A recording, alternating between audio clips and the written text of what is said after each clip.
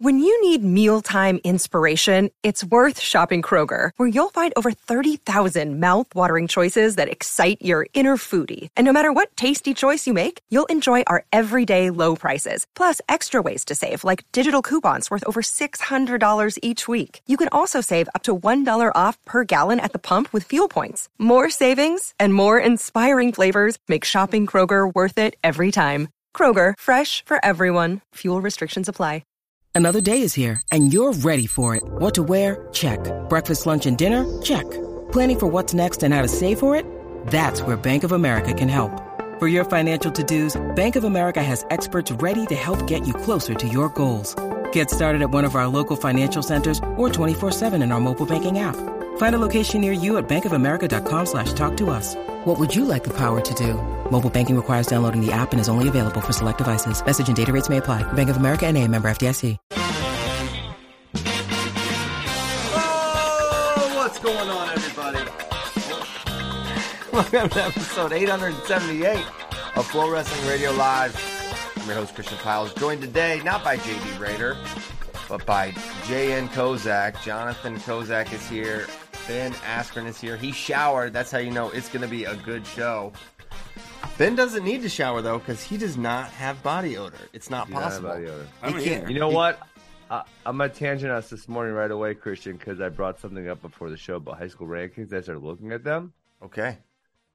Man, we get screwed in Wisconsin because we didn't get to wrestle nobody. We just start moving down. Like, I looked at Ethan Riddle at 19. I think he was as high as like 12 because he beat 3 national ranked guys this fall. Yeah.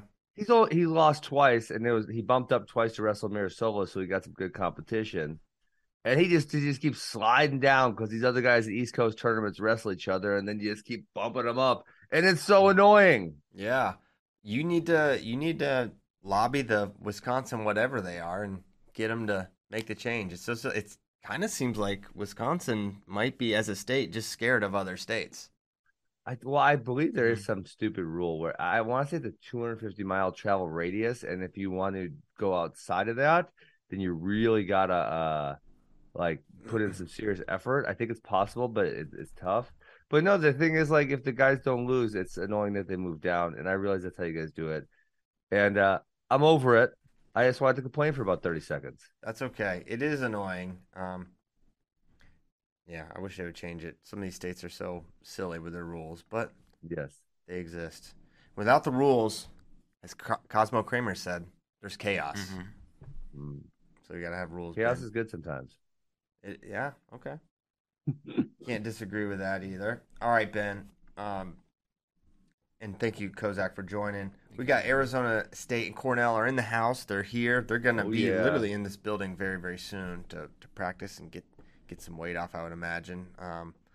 Kozak, you were around yesterday, I believe. How what were the vibes? Any takeaways?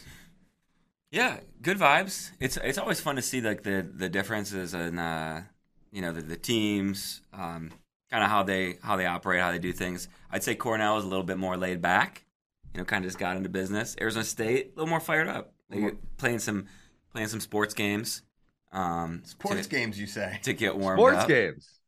Yeah, that's what Coach Zeke Jones said. He goes, calls hey guys, play a sports game, warm up. So they played a sports game. He said sports games? Yeah, they played a sports game. I forgot that Zeke says sports games. Yeah, I kind of love that. But they were a little more Hollywood style. Cornell a little more get down to business, laid back, kind of keep things light. But yeah, everyone's here. I think it's really interesting. We were talking a little bit beforehand. Who's Arizona State's going to send out at 125? I think that'll be Who's fun, it gonna be? fun to see. So they don't know. They don't know. Who doesn't know? Zeke says he knows, but he won't tell anyone. And Richard and Brandon do not know if they're wrestling today. Yeah, they don't. Yeah, so that's kind of I don't know. How do you guys feel about that? I think they just want both guys to prepare and be ready to go. I don't know. You've seen this in the past before. Yeah. And I know I would love to hear Coach Zeke Jones's his literal process. I know he'll probably never tell us, but like what is actually going through his head about both who he's picking and then why he's making them wait. Well, I know. I feel like during the Shakur Kassar back and forth, there were a lot of duels where neither guy, because Mike Mal was friend or coached Anthony, so he kind of had a little bit of insight there, and like, they didn't know he was going or if he wasn't going. I remember with Clark and Gilman, similar thing there too. Like it was kind of like duel to duel. They didn't know who was going until Tom or Terry or whoever it was said, "All right, you're going." Whoever they say. I feel like it's just such an emotional letdown. Yeah. So I get the idea of getting them both ready, and I see the benefit of that, right? But then at the end of the day, you do say you or you, one of you two, and then at that point, the other guy who's been ready they've ramped themselves up, and now they gotta bring it back down without. Actually, I know this happened to me on a couple of times I fought where I actually finished people quickly like twice in my life. Like, not, it was pretty rare, but it was like I expected a fight and I didn't get a fight, and now I'm just like freaking amped, like for the forever. And it was like it was a hard feeling to deal with. So when you get yourself up to that point where you need to really like bring the freaking heat, and then you don't get to bring the heat, that's an issue. Relatable Ben Askren. I'm trying to relate to their mental states. I think I am comparing relating. Not getting benched in a wrestling duel to just submitting your opponent too quickly. Yeah. Well, but you still don't get the battle, right? It. You want the battle. You don't get it, and that's a hard thing. And so I don't see that. I don't really, for me, if I was the coach, and this is what I would love to hear. Zeke Jones is obviously a really good coach. Love to hear his process, because I don't know what the problem is with telling them, say, the morning of, like, or the day before or something like that. Hey, here's who I'm going with. Here's why I'm doing it. Come with the team, be a great member of the team, but he's wrestling. Yeah. Yeah, and it was interesting. I didn't get to talk to Brandon. I talked to Richie, and he seemed to have like a really good attitude, perspective about things. He's like, me and Brandon, we're boys. Like, we're good friends. And he goes, I know it's weird kind of from the outside looking in, but because this is also, something that is happening because of COVID. He's like, I get it. Like, we weren't supposed to have this problem.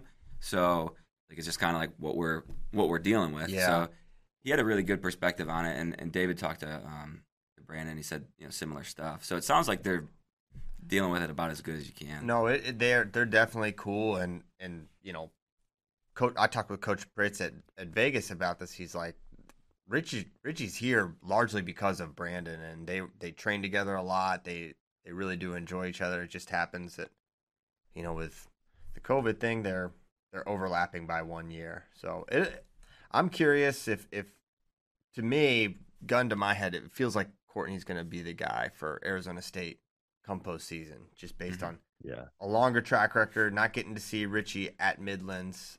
But that remains to be seen. Did they say why he didn't wrestle at Midlands? Injury, illness, something else? I don't think we asked, but I'll ask today and try to find out what was going on there. Yeah. And the matchup will be interesting at 25 with Unger.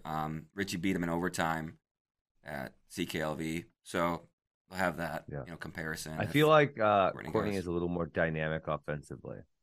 Yeah. For sure, I think at this stage in his career, he can fire off leg attacks more consistently than Richie. But Richie's day is certainly coming for the Sun Devils. I mean, Richie's. I mean, honestly, I would say if they wrestled, I'm not certain who would win, because Richie's really strong defensively, and he has that ability where he knows how to win matches. I mean, the Vegas tournament, he had 3 super close ones. He won. He beat McHenry in overtime. Was it overtime, one of the semis, maybe? Unger, like that? his Unger match was crazy overtime. close. Mm-hmm. Oh yeah, that one too. Yes. So you would imagine, based off of that match, that they would probably go with Courtney, just because Unger and Richie were so close. Because that's gonna be the match to tonight at 125. Brett Unger for Cornell, and then one of the Sun Devils at 25. So that'll be a good one. Okay, wanted to kind of circle back to the weekend, or the whatever we call the thing, or it's all the weekend until probably about this day. Christmas Eve till today. Christmas Eve till today was a big fun weekend, full of wrestling, full of also medical forfeits. They are they're once again the talk of the town. They were front and center during conference weekend, especially Big Tens, when you had forfeits on forfeits, including in Big Ten finals and high placing matches. And fans obviously don't like them. Coaches, I don't think like them, but it seems like it's just a new era in wrestling where you're going to see a lot of this. And I think, some programs are maybe puff their chest out a little bit that they don't medical forfeit, but to them, I would kind of say your day's probably coming, It'd be a great quant division project, Christian. What? Which team medical forfeits the most? Yeah. And you could probably do that. What do you think? But that could be relatively easy for your quant division. Yeah. If we just took a couple of tournaments, you could probably do it. But I think the medical forfeit and forfeits in general are something that are going to afflict almost every team at some point or another. And I think you can a lot of people are looking for, and Kozak and I were talking about this before, like people want a solution for it because everyone knows. I think the coaches know, fans certainly know this is not good, right?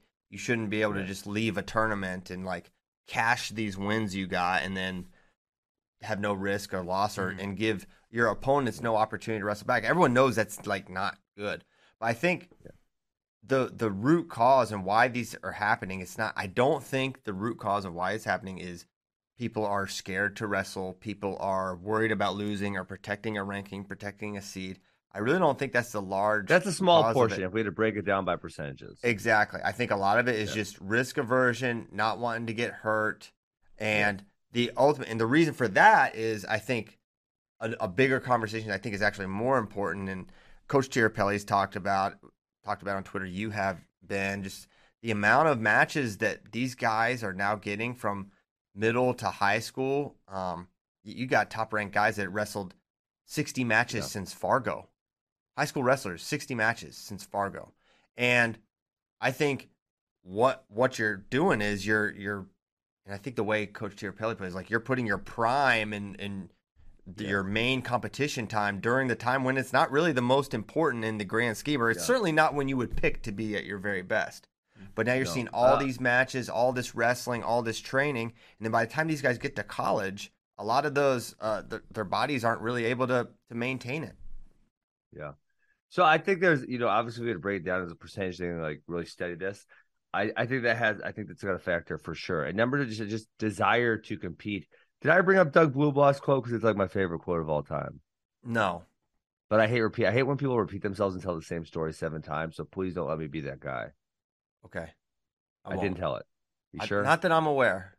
Okay. Well, obviously Doug Bluebaugh, Olympic champion in 1960, and if you look at the records from that era, they probably had 100 matches in their life, maybe a little more than that. It wasn't a lot. The college season was, say, 10 to 15 matches, and high schools were the same.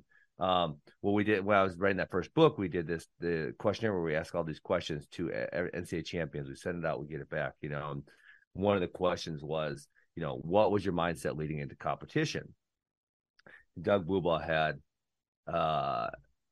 great insight, and one of my favorite quotes of all time. He said, "I would have crawled through a mile of pig shit just for the opportunity to compete." Yeah. And so I mean, and then in the era, you think, with these kids saying, "Oh, I wrestled too much. I think a lot of it is their youth in high school.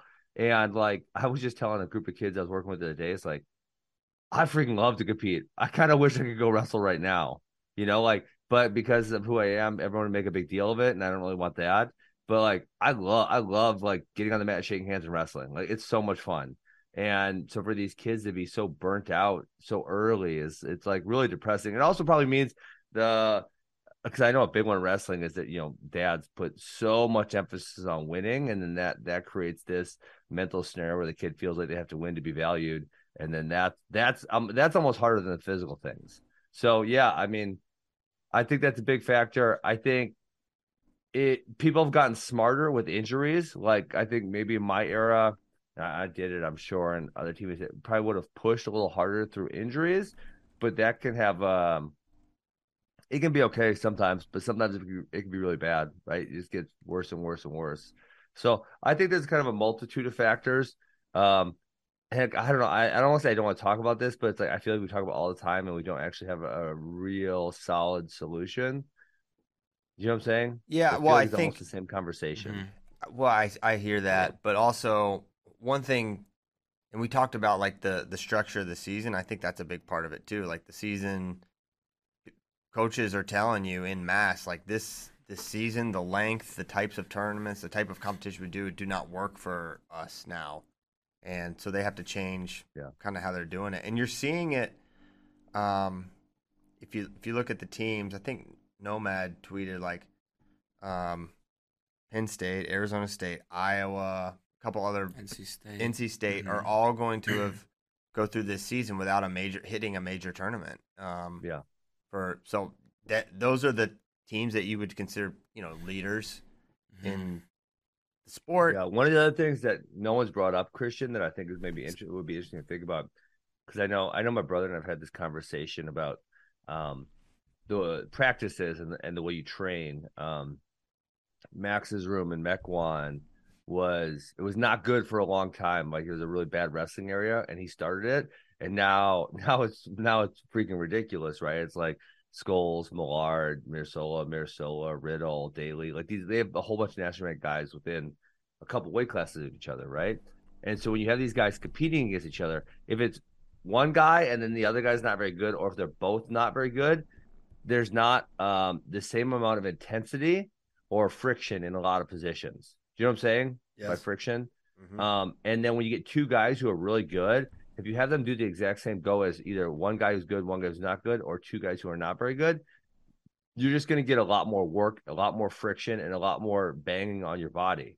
And so the other thing I think about with these tournaments now is I think in wrestling, the bottom has been brought up, right? From a skill standpoint. Yes. The guys who were the lower level Division I guys 20 years ago were way below. And now that bottom has been brought up to a certain level where, we talked about Richie Figueroa, early rounds of Las Vegas. He's having really good matches. And I think that kind of happens a lot. So that's my other thought on it, is that everything's just more competitive, both in the room and in matches, which creates a lot more friction on your body and small injuries, and those small injuries add up. But I think your point about the early competition is probably a bigger piece of the pie, but I think there's multiple pieces of this pie. Yes. I think there's a part of it too. David and I were talking about this on our way in from our Hutto carpool. We drove in together.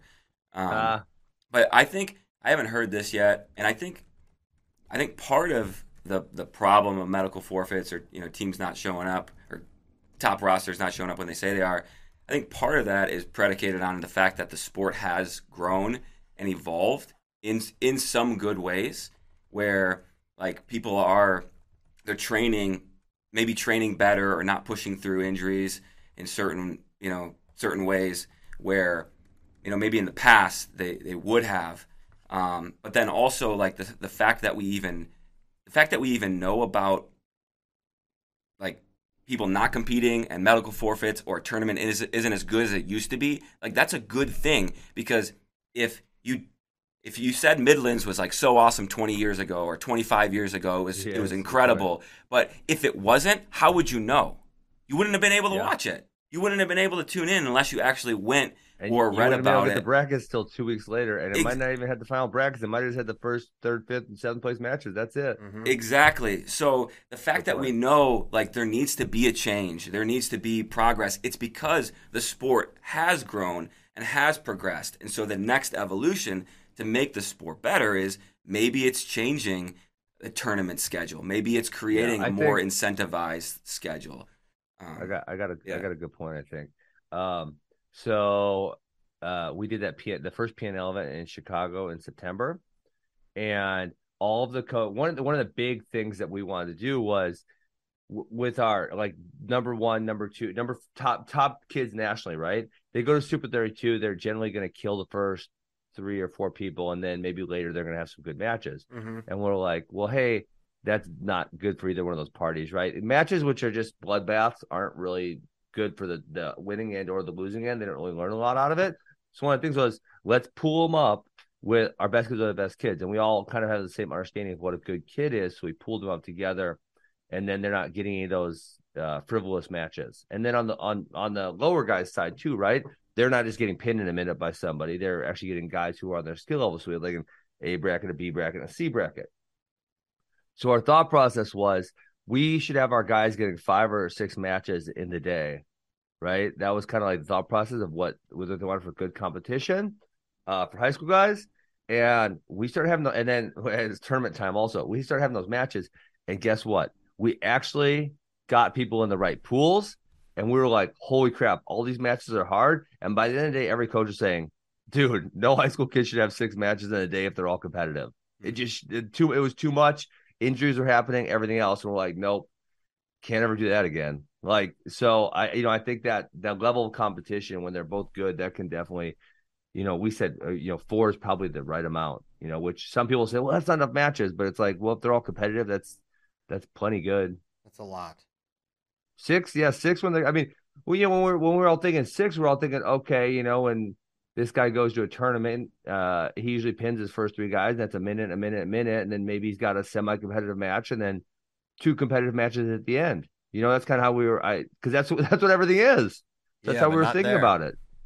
Yeah, and then we put everyone together and we're like, oh my God, this is a war. Like, they should not be having this many good matches. So, I think the same thing in the college season probably. It was interesting, in Kyle Klingman interviewed John Smith after the Southern Scuffle, talking about their team title, and I believe Coach Smith sort of offered, like, he was disappointed in the number of medical forfeits. He said there's some matches where we lost on the front side, and we wanted to get those back on the back side. And you can get that opportunity. You just you move along in the tournament, and really you get the benefit of the team points and all that. But in reality, for your season, for your team, for your guys, those medical forfeits don't actually help you in a real sense for down the line. And there's tremendous aid given to those wrestlers that decline that other match, because there's no penalty, and you don't get the opportunity to lose or win. Yeah, if you're going deep to the wrestle back in a lot of these scuffle brackets, you could do somewhere between 7 and 9 matches, maybe, depending on how far you go on the front side. Mm-hmm. Yes. Yeah. So that's a lot. So maybe the solution is something where they're not getting more than 4 matches over the course of the weekend. So maybe it's pool type brackets, or I don't think there's a way to pare 32 down to four matches. I don't think it's possible. Yeah. And but somewhere to create brackets where they're getting a few less matches. Yeah. And part of it is that, the NCAA seeding process, where if you get a win over someone, then you have that win. Mm-hmm. And the only way there is no seeding benefit to wrestling that match, which is preposterous. Yeah. And there needs to be. So there's a lot of temptations to not take the mat beyond the normal rationale for why you wouldn't want to wrestle it. So do you think they should count medical forfeits as a loss? I don't know. I get a little nervous with that because, okay, now someone's legitimately injured and you get a win over the number one guy because without taking – because the whole point of for a ranking or seeding is you want the wrestling that's been done, and you want to evaluate it and determine who's beaten the best guys, who's lost the most, and to give that equal weight to slapping hands and actually beating that guy, that's not accurate. Mm-hmm. It's not accurate. Now, it's not right accurate. On the other side. The other side is there's going to be some legitimate injuries. There's some that are not as legitimate. 100%. Right? If you lose in the semis and you take, then you dip. It's like, okay, well, you kind of often know. I bet if you win in the semis, you wouldn't have forfeited out of the tournament. But some guys, you see that a lot. And you don't want that to happen. So there does need to be something, and maybe it's one of the solutions or proposed things I've seen is maybe if you medical forfeit in a tournament, you can't wrestle the next competition or something. I think, but that's another one where it's there are acute injuries that are short term. Yeah, but not even that. Yeah, yes, that's true. But also a Sinclair thing, he tweaked his knee, and it's what if you hurt it worse? You're gonna get in some of those situations. What if you hurt it worse, right? And he wasn't quite sure how bad it was, and he was out. I don't know, 3 weeks, but hurts it worse, maybe he's out 6 to 8 weeks. It's kind of stupid to continue to press down that path. So then for them to be out the next one kind of sucks also.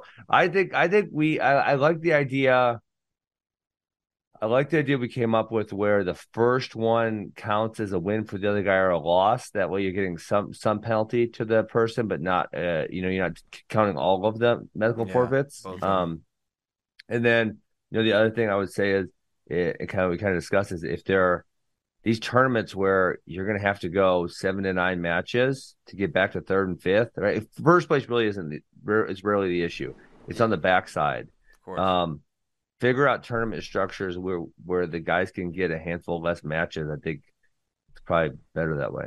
Yeah, maybe you need to have a cap on participants. Maybe all the tournaments need to be 16 man, and you have 16 man, teams. A pool, B pool, something like that.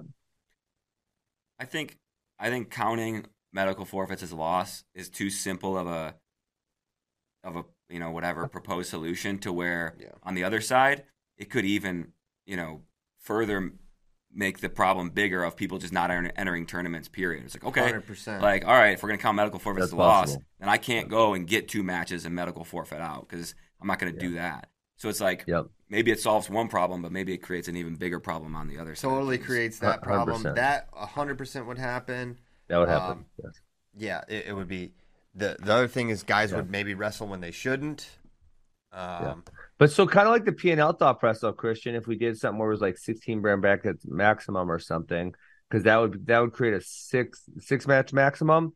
Or you could even do the gimmick where they do the semis finalists drop down to third place. Mm-hmm. But then some people would say, well, my guy's not getting an opportunity to compete against the best guys. But it's like, okay, well, if you have a second 16 man, an A and then a B, some of those dudes probably shouldn't be. There's plenty of dudes that went and got whooped real fast and went 0-2, where they probably would have been much better off competing against someone their own relative skill level. Yeah, that's kind of the beauty of like some of Frank Pop's events collegiately. Yes, absolutely.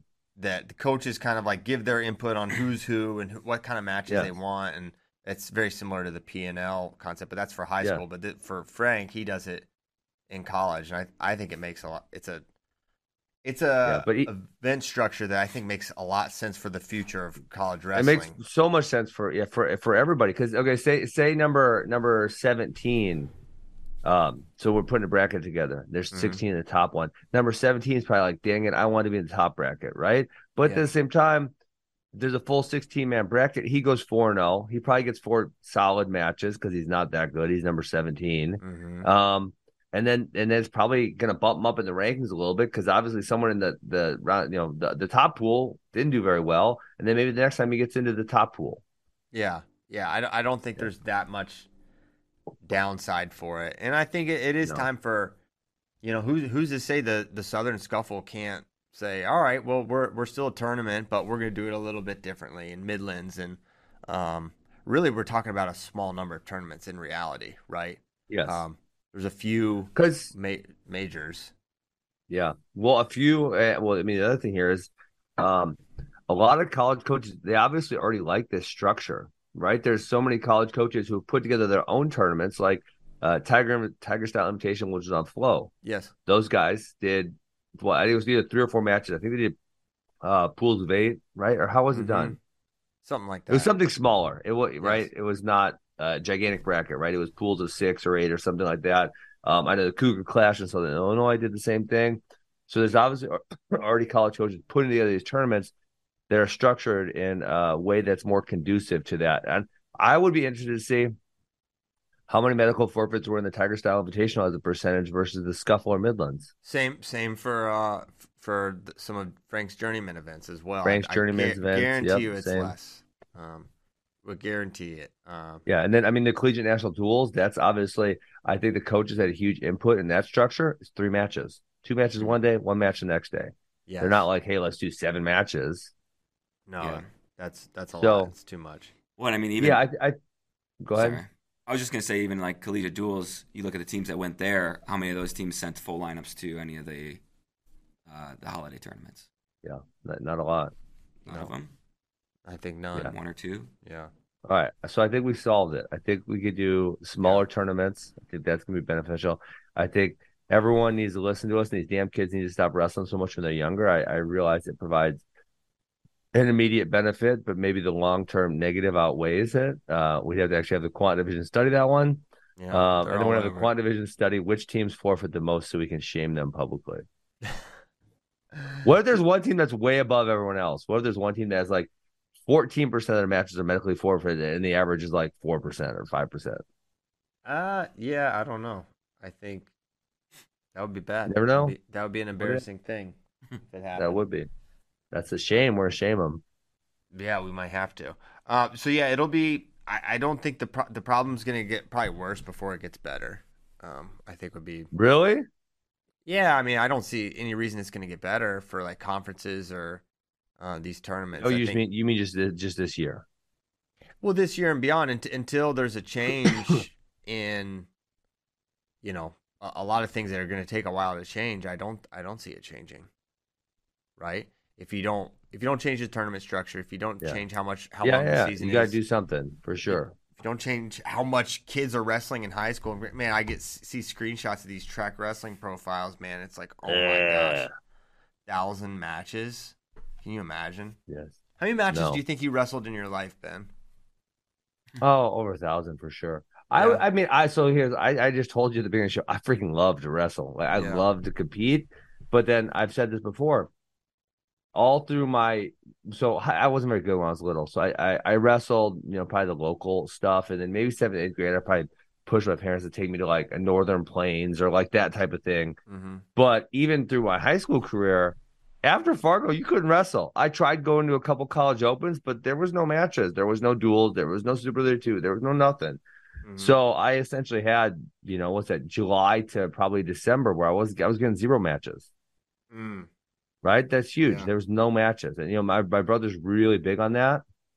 And he doesn't like going to Super. He didn't like his guys going to Super 32. And I push it because my argument is you stupid flow guys are going to move our guys down in the rankings because they're not going to have any good wins since Fargo if they don't go to Super 32. Yeah, you got to make it. I mean, I don't know what to. Yeah. We're actually having.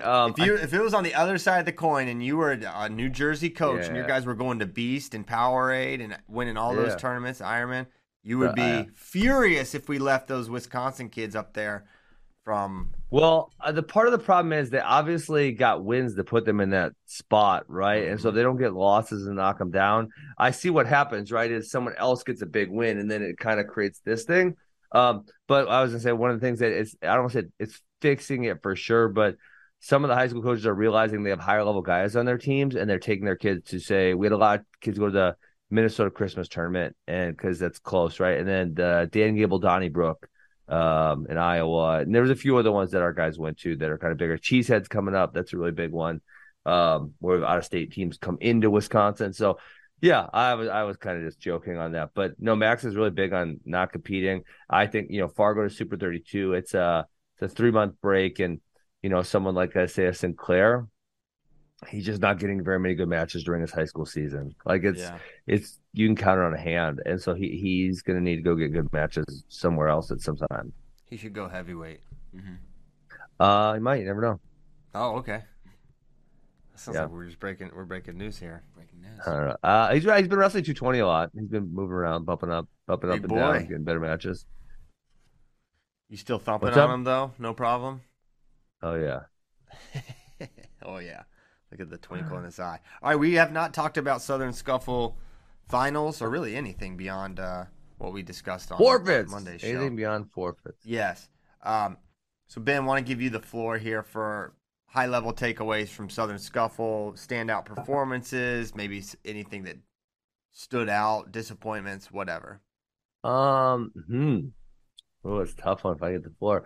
I mean, the hard one was that the only good team that kind of brought the full lineup was Oklahoma State. NDSU wrestled tough, and they brought their full lineup also, but like Mizzou didn't bring quite a few guys. I guess they're too busy hanging out, having fun, making out with chicks or something. Apparently. And yeah, but I watched the finals. I thought they were fun. Yeah, honestly, there was no one that was like, oh my God, this is a game changer. Everyone was right about where I thought they'd be from Ramos Fix. I mean, I thought Hart would do better against Illyria, so that was disappointing. Me too. I think Kellen March winning that bracket was probably unexpected, but he's really tough. Frantic Coleman was close. Yeah, nothing super surprising. Yeah, I thought that number one standout for me was Andrew Lirez. I thought Yeah. definitely like when he beat Cole Matthews, you're like, okay, this is a forward step for sure for him. Someone that we always thought was really good, but when's he going to make that next step? And then he comes here, and obviously no one as good as Cole Matthews was in the bracket. But honestly, if you watched Alan Hart's tournament, he looked awesome. The Alan entire Hart time. really good. He was dominant. He was taking people down. He was riding them. He was turning them. I really thought, and of course they had a sudden victory match last year, and I thought, all right, this is probably going to be close. Yeah, and I thought so too. The reality is Andrew has just jumped levels significantly. Although that first takedown was nonsense, so maybe it should have been a little closer. The first takedown that they gave Alirez, Hart was facing him on his knees. I don't know what was going on. Oh, I watched it 3 times to see what I missed. I watched it over and over. I'm like, but you know what stunned me? What's going on here? Why didn't they? There was no challenge. Why didn't they brick it? What do you mean? Oh, I figured they didn't have a brick. Is what I figured as I was watching. Yeah, I don't know. They were out of bricks. I don't know because that was like what I literally watched it. I'm like, did I miss something?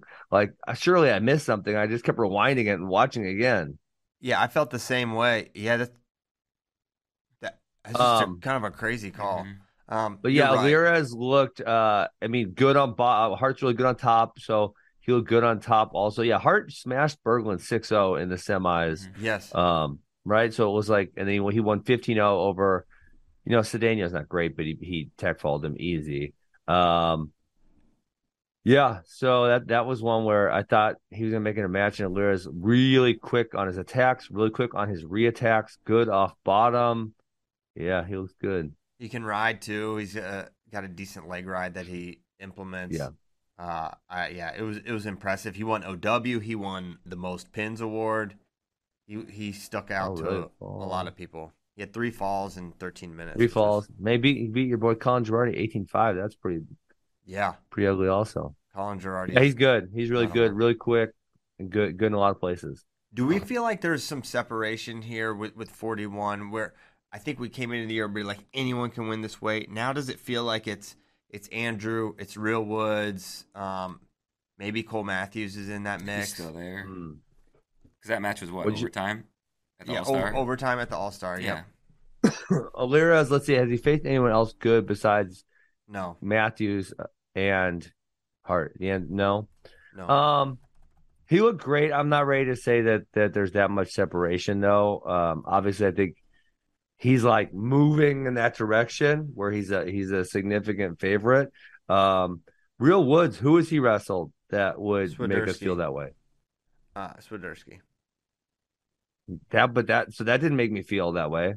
Yeah. Mm-hmm. He barely won that. I won't say barely. He didn't barely win the match, but it was. Well, he didn't take him down. He didn't take him down. Yes. It was not dominant. We'll say that. It was not something where I feel like, oh wow, he's way better. He'll definitely win this the next time. Yeah. I feel like Bo Bartlett could present probably a really good challenge for Alirez because he's so good defensively, holds really good position. Yeah. I didn't say it. Yeah, for the record, guys. I said it for you. We know you felt it. I felt it. It's one of those things. It goes without saying. It obviously goes without saying. Yeah, you're right. You're right as well. Yeah, maybe it's more open. No, it is. You're right. Everyone's right. I'm wrong. Yeah, another one. I mean, I just we're looking at this bracket. Obviously, Carter Young, 8th place. That's he lost to Berglund 2-0. Man, you thought he was gonna maybe make some jumps, and we're just not quite seeing them out of him. No. Yeah, him and even Mastro kind of took a couple losses this tournament, so they moved down in the rankings. Yeah. So other interesting matches. I thought the Coleman Franek match for not having a lot of points was actually and really towards the end got really really exciting. Some awesome scrambles there. And now Jared Franek, number 2 in the country. Number 2 in the country. That is wild. Yeah. 57 is it's a that's fun another weight. one like 41. Same feeling. It's crazy, and now it's more wide open with Monday up at 65 permanently, which was announced. So now you got Rob But Franek. he's just messing with everyone. Well, I don't know why you would move up. It's so much better of a bracket than this one. anyone I talk to is like, and I'm talking about coaches, are like, I have no idea why he was doing this. Not Princeton coaches, but like other coaches you talk to, I'm like, what do you think about this? They're like, makes no sense. He could absolutely None. He'd probably be he would be my pick to win 157. Probably Hey. without a ton of hesitation, truthfully. And Donia's got a red shirt, and he hasn't wrestled a match this year. Yeah. Good. Is he going to do it? Is he going to red shirt? Why has he not wrestled at all? 0. We'll see. He was dealing with what, minor injury. Yeah. That's a good. I didn't even think about that. Cornell wrestles Virginia Tech on Friday. He wrestled the All-Star, obviously, but Wrestled the All-Star. But they have a pretty good backup, right? Clayton Ulrich. already, yeah. Yeah, Ulrich's scrappy. Mm-hmm. I don't see why they wouldn't. Yeah. Man, I mean, because he could win 157. Yeah. Probably in their minds.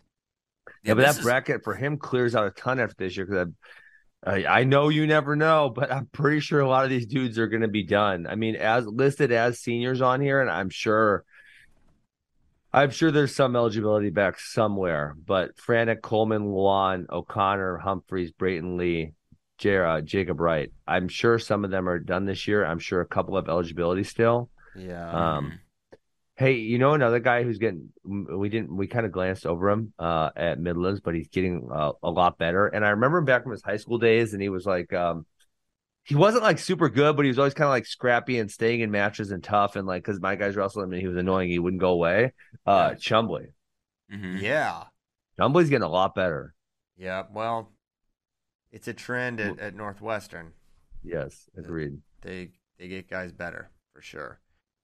Yeah, and he wouldn't. I mean, 57 was not like amazing at Midlands, obviously, but he wouldn't have been my pick going into it. And no, definitely not. Yeah, he was pretty impressive. Yeah. His only 2 losses this year, though, overtime to Ed Scott and 6-5 to Kendall Coleman.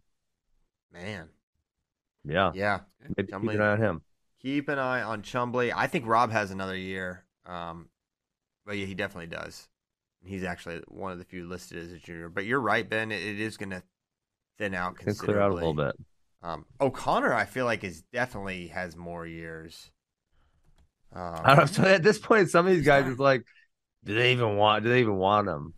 Man, I kind of forgot his 2019 season. Yeah, you might be right. So he redshirted in 18. Mm-hmm. Yeah, he's 19 wrestled. So this is it for him.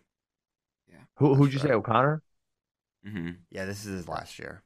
Yeah, and honestly, 149's got a ton of seniors in there too. So Murin, Milner, Yaya, Sasso, Gomez, Yanni, and I know some of those guys got to have more eligibility, but Sasso I know like will be Yanni's. back. Yep, Yanni's done. I know Murin's done. Yeah, a few of these guys are done. Yes. So landscape will probably have a next couple of years look really, really different with all these COVID years getting out of there. Okay. Other scuffle here. Let me pull this up real quick. Looking at scuffle. There really wasn't that many like I don't want to say we'll say nationally important matches. Mako obviously was annoying. That was the one match I watched live. I watched all the other ones. Some fun scrambles. He got the first 2 takedowns, and then I don't know why he tried scrambling that hard. That was a move he tried doing where he got put to his back. Maybe not a great decision, unfortunately. He was like on one foot with his and leg he tried forward. He double tried to double him. leg, but he just sort of. That was a Jaden Cox move. I know Jaden Cox showed that at Funky Fresh Camp like in 2016 or 15. I don't know. Jaden must have saw it and thought it was a good idea. Jaden, not so much. See, a little advice for Jaden. Some of the stuff is maybe just a Jaden Cox exclusive. Yeah, and I think that Jaden's one might be a just flexible and tricky. Yeah, Jaden. No, Jaden definitely showed that, and I was like, but I'm not going to correct him for everybody. I'm like, all right, whatever. Jaden Cox showed the move. Jaden Cox showed the move. Go do the damn move. Let's go. Yeah. Do the move. Yeah. Do the 1 foot double leg. Yeah. He was trying to double leg him with the other foot in the air, though. That's the problem, is that foot's in your way. So I didn't want to tell Jaden. I don't know how it works for you, Jaden, but that foot, your own foot, is clearly right in your way, so you can't push into it that hard. Yeah. You know what? Jaden's special. He can do some stuff other people can't. But yeah, that was that was fighting it a little too hard, and you give up 4 near fall points. That's pretty devastating. But Plott did seem like, man, there was kind of a tale of two matches within the one match. With it seemed like he had a beat on Peyton's legs, and I don't know, had a lot of solutions for finishing. It is pretty easy to get to him, but finishing's harder. And that was, the third period.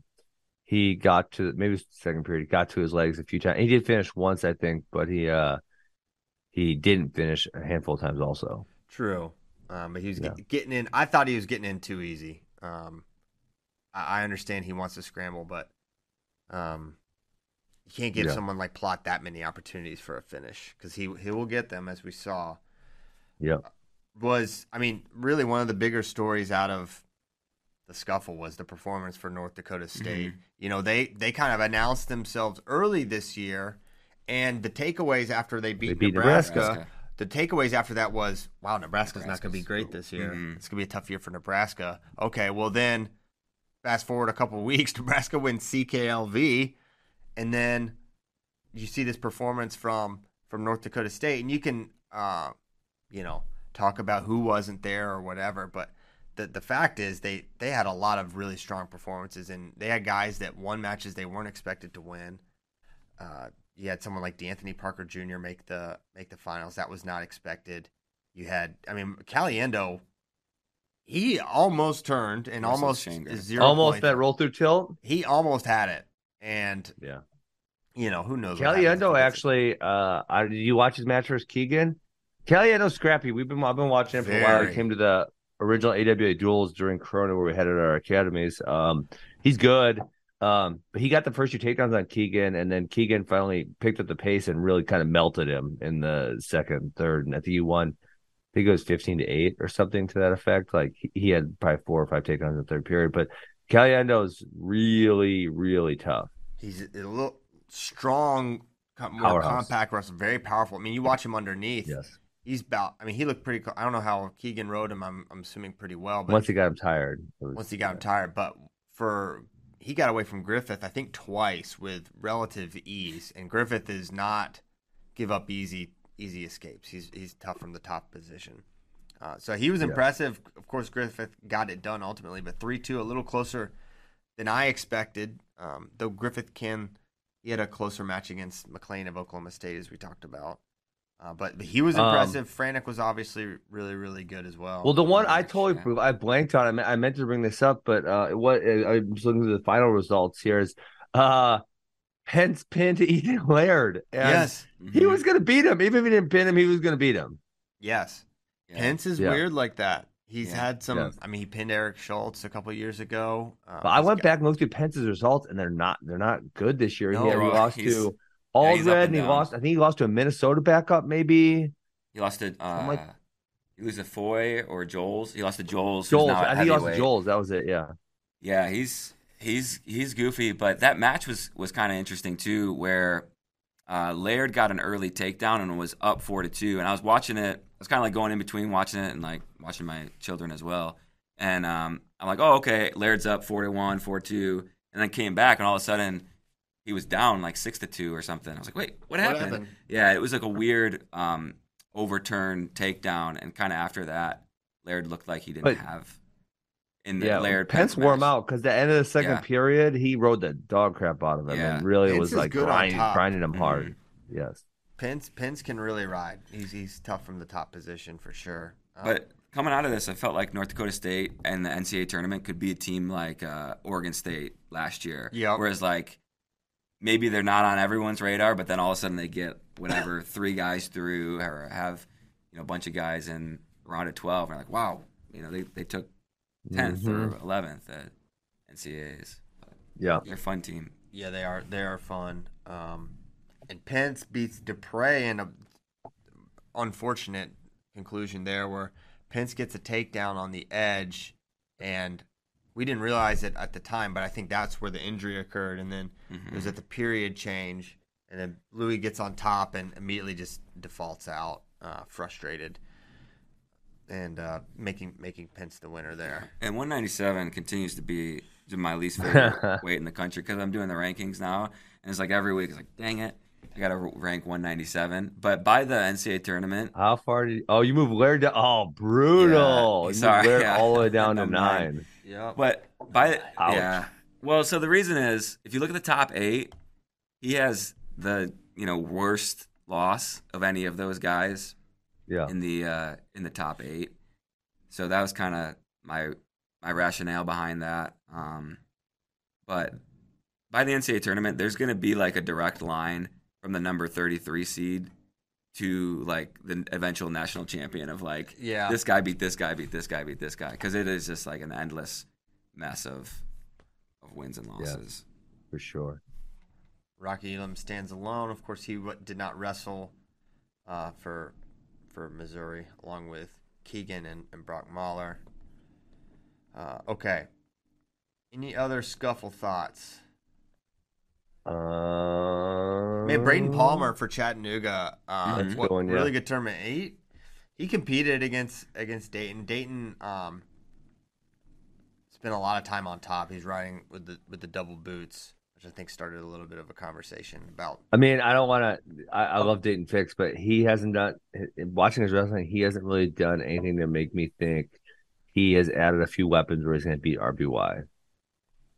Maybe not. Maybe that's unfortunate. Maybe he's going to ride him. Who knows? We felt hasn't happened before, has it? We felt pretty confident that in him the last 2 years, and it hasn't happened. And now it's like, I don't know. Maybe he said he's approaching things differently. Because we already watched it twice. That's why we feel differently about it. Yeah, I know. Yeah, it's unfortunate. But who knows? It's going to be a close match. There's not a scenario. It's going to be a one takedown match, almost guaranteed. I got someone I was impressed with. And yes, this is Homer biased, but I actually didn't know this guy was very good at all. Cam Steed from Mizzou. He beat up on Hunter Garvin. He beat Will Formato. He beat Chance McClain to a close match. He pinned Kel Carlson. He lost first round to Mike Caliano 8-3. He's kind of good. I think he's a true freshman. Yeah, people are saying roster battle. That's what a lot of people are saying right now online. You got a couple really interesting roster battles. You got Steed and Keegan. You've got Drake but come on, he's got Spencer. a good Formato, scrappy. Garvin was good. Yeah, Carlson's tough. Yep. It bodes well for the future of Mizzou. Yeah, for the future depth. Kennedy lost to Formato last year, and you guys are trying to say he's going to be a national champ. Why can't Steve be a national champ too? Cut that out. No one has ever said that. You're just I thought you guys alley-ooping yourself. did. You and Shane. No, absolutely not. No one said that, Ben. Mr. Strawman Ben Askren. Sad. Okay. All right. Where are we going now? Where are we going? I want to get to some. We could have some questions. We could look at. We could talk a little more about Arizona State Cornell also. Yeah, let's do that because questions can wait, but that's happening tonight. Yeah. Are we doing any picks? I love doing picks. Are we doing picks here? I don't think we can make picks. I don't think these are formal. Where's JD at? JD's driving back from Nebraska as we speak. Ooh. Is he driving? He drove. JD, the lunatic, but I love it because this is probably what I would do. They were going to see family in Alabama where his folks are from. But then, wanted to see his fiance's family in Nebraska, and flying around that was very expensive and not easy. So he's a road dog. Yeah, he went to Alabama, drove up to Nebraska. Now he's coming back. At least he didn't take the motorcycle, so that's what we can be. No, he did actually. Yeah, it's on the hog. Yeah. So yeah, he'll be back tomorrow, allegedly, travel permitting. I'm really excited for Vasquez Cornella. I think that might be one of the more fun matches. I think Vasquez has a really fun style. Cornella has been kind of one of the standout true freshmen for this year that a lot of people have enjoyed watching. So I think that's going to be an interesting match. I think it is, just to speak broadly, I think it's very uphill for Arizona State to win this. Mm-hmm. They're going to need a lot of stuff to go their way. 100%. So yeah, going to be they just don't match up that great against Well, yeah, Really good they'll Cornell match up team. well because their weak spots are Cornell's weak spots, but they're probably a little weaker. Yes. And then two of their really good spots, McGee and Parco, are probably unlikely to win. Yes. That makes it very, very tough. Very challenging. And then Cordell Norfleet is not here. They have Oh, someone really? else. Yeah. So they're going to lose 97. Very, very likely, because Jacob Cardenas is a beast. So yeah, going to be tough. Going to need bonus points and a couple upsets for them to be in this duel. But 41's fun. 33, McGee's got some adjustments to make with Vito, and then Parco Yanni, definitely the signature match of the event. Did you know that Yanni's never wrestled anyone from Arizona State in his life? in his life? That's interesting. Yeah. Like, I mean, anyone that went to Arizona State or anyone is from the currently state competing? of Arizona? No. Yeah. What? No, I'm just joking. There's no way. Don't believe it. Never like, in an Arizona State singlet. He talked about it a little bit. Like, the year that Parco came in was like his redshirt year, and then he lost in the semis and didn't go to CKLV this year. So it was just like a bunch of series of events that led to him not wrestling Arizona State or Parco. Yeah. So that'll happen. What do you think about the matchup itself, Ben? Are there any areas where Parco could challenge, like a specific position? No, I don't think so. No. I mean, he's just good everywhere, right? So, no, I just don't see. I think, so it's going to be tough for Parco to win. Yes. Maybe a throw like Austin Gomez. I mean, Parco does go upper body sometimes. He does, but Gomez is pretty special there. It looks like Jonathan Lowe will be back. He was working out yesterday, and I think Spay talked to him. I think his plan is to go. He's been out since CKLV. Yeah, he got hurt against Pinto. Yeah, he got pintoed. So the match against Montalvo will be a fun one. I'm interested to see how Negron will wrestle Julian Ramirez. Negron's, I feel like, kind of been not great. He didn't have a good Midlands. Is that what it was? I'm looking him up. He went 1-2, I think, there. 7-5 this year. Yeah, he lost to Chandler Amaker and Daniel Patton. Mm-hmm. Not great.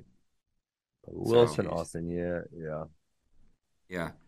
Kyle Valencia's kind of struggled this year. It seems like he's able to get a takedown on anyone, but then kind of struggles in the second and third periods.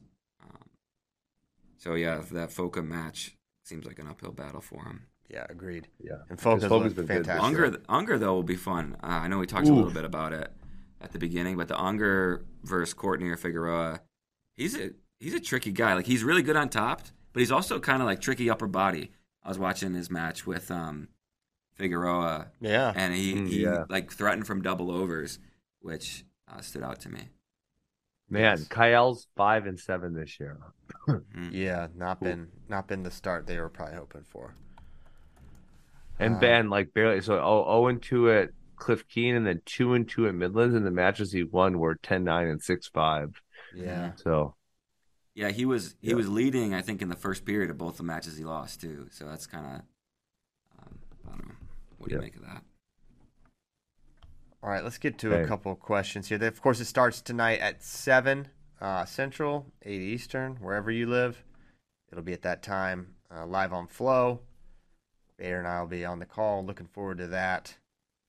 Thank you for watching. Let's get to some questions. Does Andrew Alirez have the best leg attacks in college wrestling? Why just give the first two questions? I mean, they're kind of nonsense, but why'd you put them in there? I bounce around. However, I mean, they're kind of funny. They kind of made me laugh a little bit. Okay, all right. Well, then read them. Well, I mean, Ben can't have any deviation from the order. Go in line. It's hot take of the week of the century. 16 people enter a tournament. 15 of them are going home with at least one loss. Only the winner gets to remain undefeated. You can't show up at a tournament, not win, and still have 0 losses on your record. I kind of chuckled when I read it. That is true. And he's saying like he followed it up there. That's too much. I on that one, I'm like, all right. Oh, okay. Here we go. Sometimes with Twitter, I just deleted it for you. On Twitter, I'll give you guys a social media hint.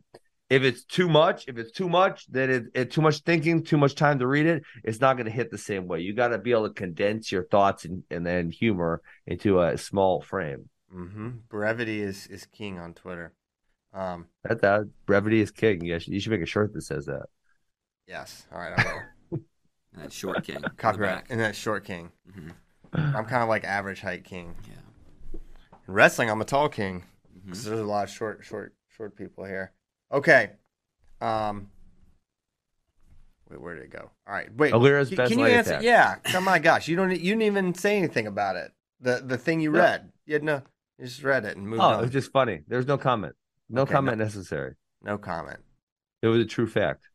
Alira's leg attacks, they're really good. Would I say they're the best? Who's I'm gonna better? say probably not, but well, the problem is, here's the problem. The problem is 141 is not quite as good as some of the other weight classes. And so judging his leg attacks versus other people, I think, for example, Vitaly Arujau, amazing leg attacks, very diverse in the way he can attack them. Really good leg attacks. So, yeah, there's a bunch of people who I think of like that. Rock Elam's got a really good single leg. Yeah, maybe not. It would be hard to actually say for certain. I think what Vito and Andrew have in common is a good variety of attacks. Yeah.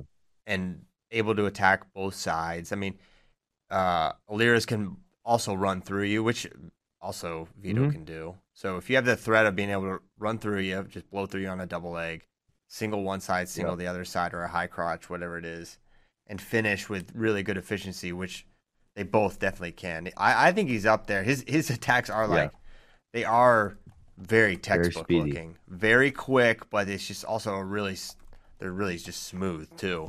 Yes, he's awesome. He's awesome. Agreed. There's a reason we were this show was like an Andrew Alira's, party for a while. And he kept kind of not, he hasn't placed yet, which was sort of surprising. Especially because if you remember, what was the one thing where he went nuts in high school and he beat like Nick Lee or there's somebody beat someone really good while Nick he was Lee in still in high freestyle. school. It was 2019. Senior Nationals. And then he won Senior Nationals, I think. Was it the or got 2020 second. Yeah, the weird one that was in like October. Mm-hmm. So yeah. Next question. Dang. He's only won in his whole career. He's only won. Well, I guess it's not really a fair thing because 2020 he didn't have a nationals. 2021 it appears. Wait, that didn't count, but he medical forfeited out the regional, and then he went 2-2 last year. Yeah. So it hasn't been the start for. Who did he lose to at NCAAs last year? He lost to Jake Berglund and CJ Composto. So and also not great losses. Yeah, it's pretty shocking losses. I mean, especially Berglund was in that scuffle field, got handled by Hart, who he then handled. Yeah. Ben talked about open communication with refs. It would be great to have a well-respected ref on FRL. Variety of guests, coaches, athletes make FRL more interesting. I agree. RefRL. RefRL. Have you done that before? We had the one guy come on and talk about Spencer Lee's knees after he won NCAAs. That was without fun. them. That guy was good. Yeah. It was good. I was a PIAA ref. Really? Hey, there you go. Yeah, Wow. For 1 year in college. So I hated it. You liked that Alira's takedown call on Alan Hart? I mean, if you want to go by the book, it was a by the book. Wait, by the takedown. book? I'm What? just- He was facing him on his knees. Stop it. I'm just- Dude, Ben cannot hang with Kozak sarcasm at all. He's getting tech twice on the.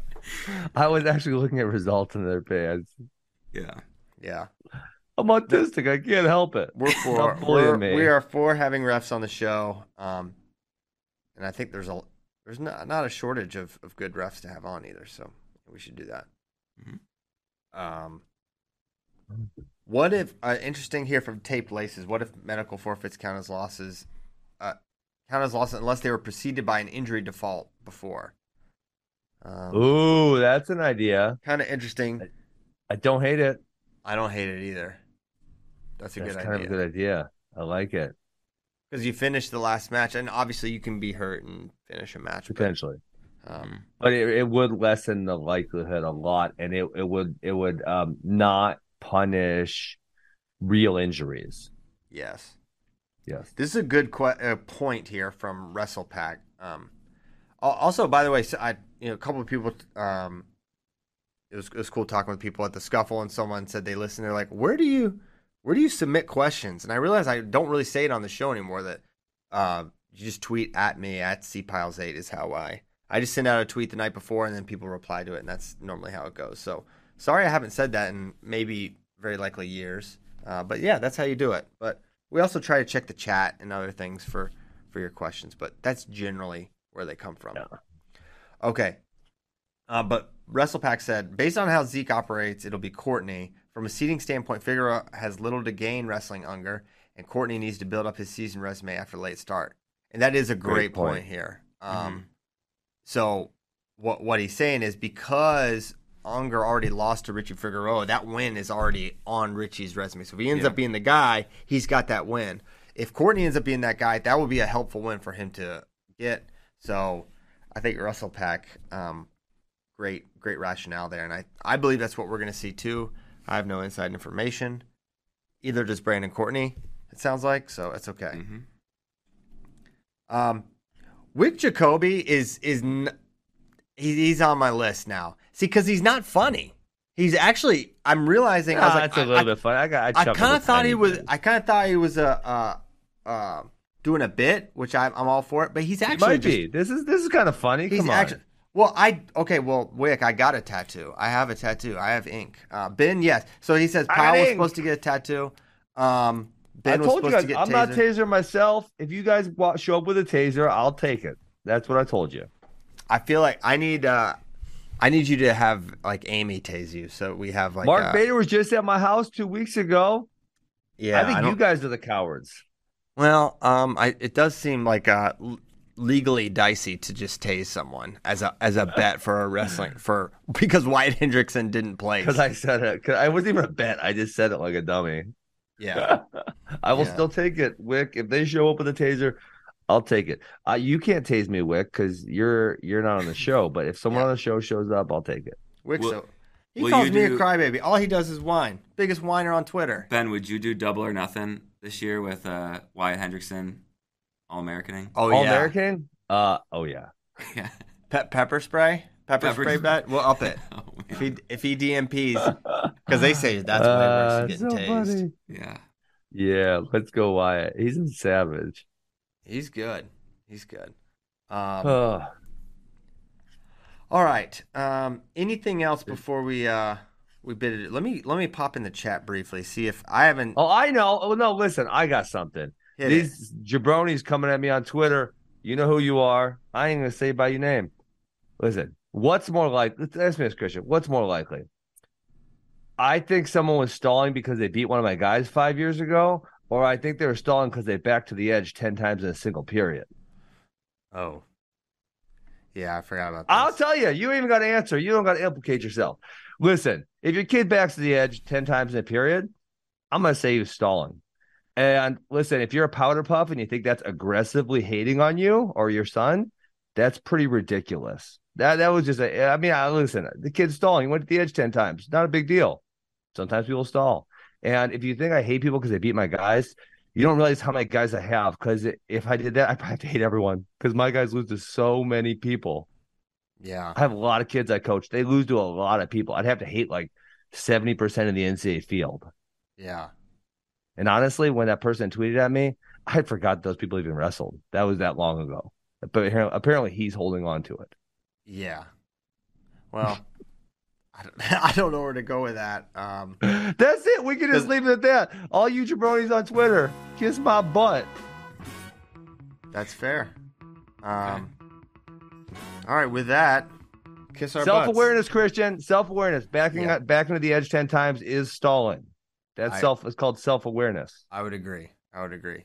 In general, it's just better just to not send tweets like that. Just not the best look. Not the best look. I think we should have more tweets. Kozak loves it. More tweets. And I got the microphone, so I get the last word. You do get the last word, Ben. Thank you guys so much. We're going to be back. I'll be back here this evening. for Arizona State, Cornell. We'll have more content coming with those teams. We'll be back Hey. tomorrow morning, too. What's And up, you know man? what we got? We What we got got? Big Ten wrestling dual meets starting Oh this my weekend. gosh, it's Unique happening. season. It's Can't happening. wait to talk about that tomorrow, along with the awesome duel that's happening tonight. Thank you guys so much for listening. Have a good Wednesday. Happy New Year. Goodbye. Peace.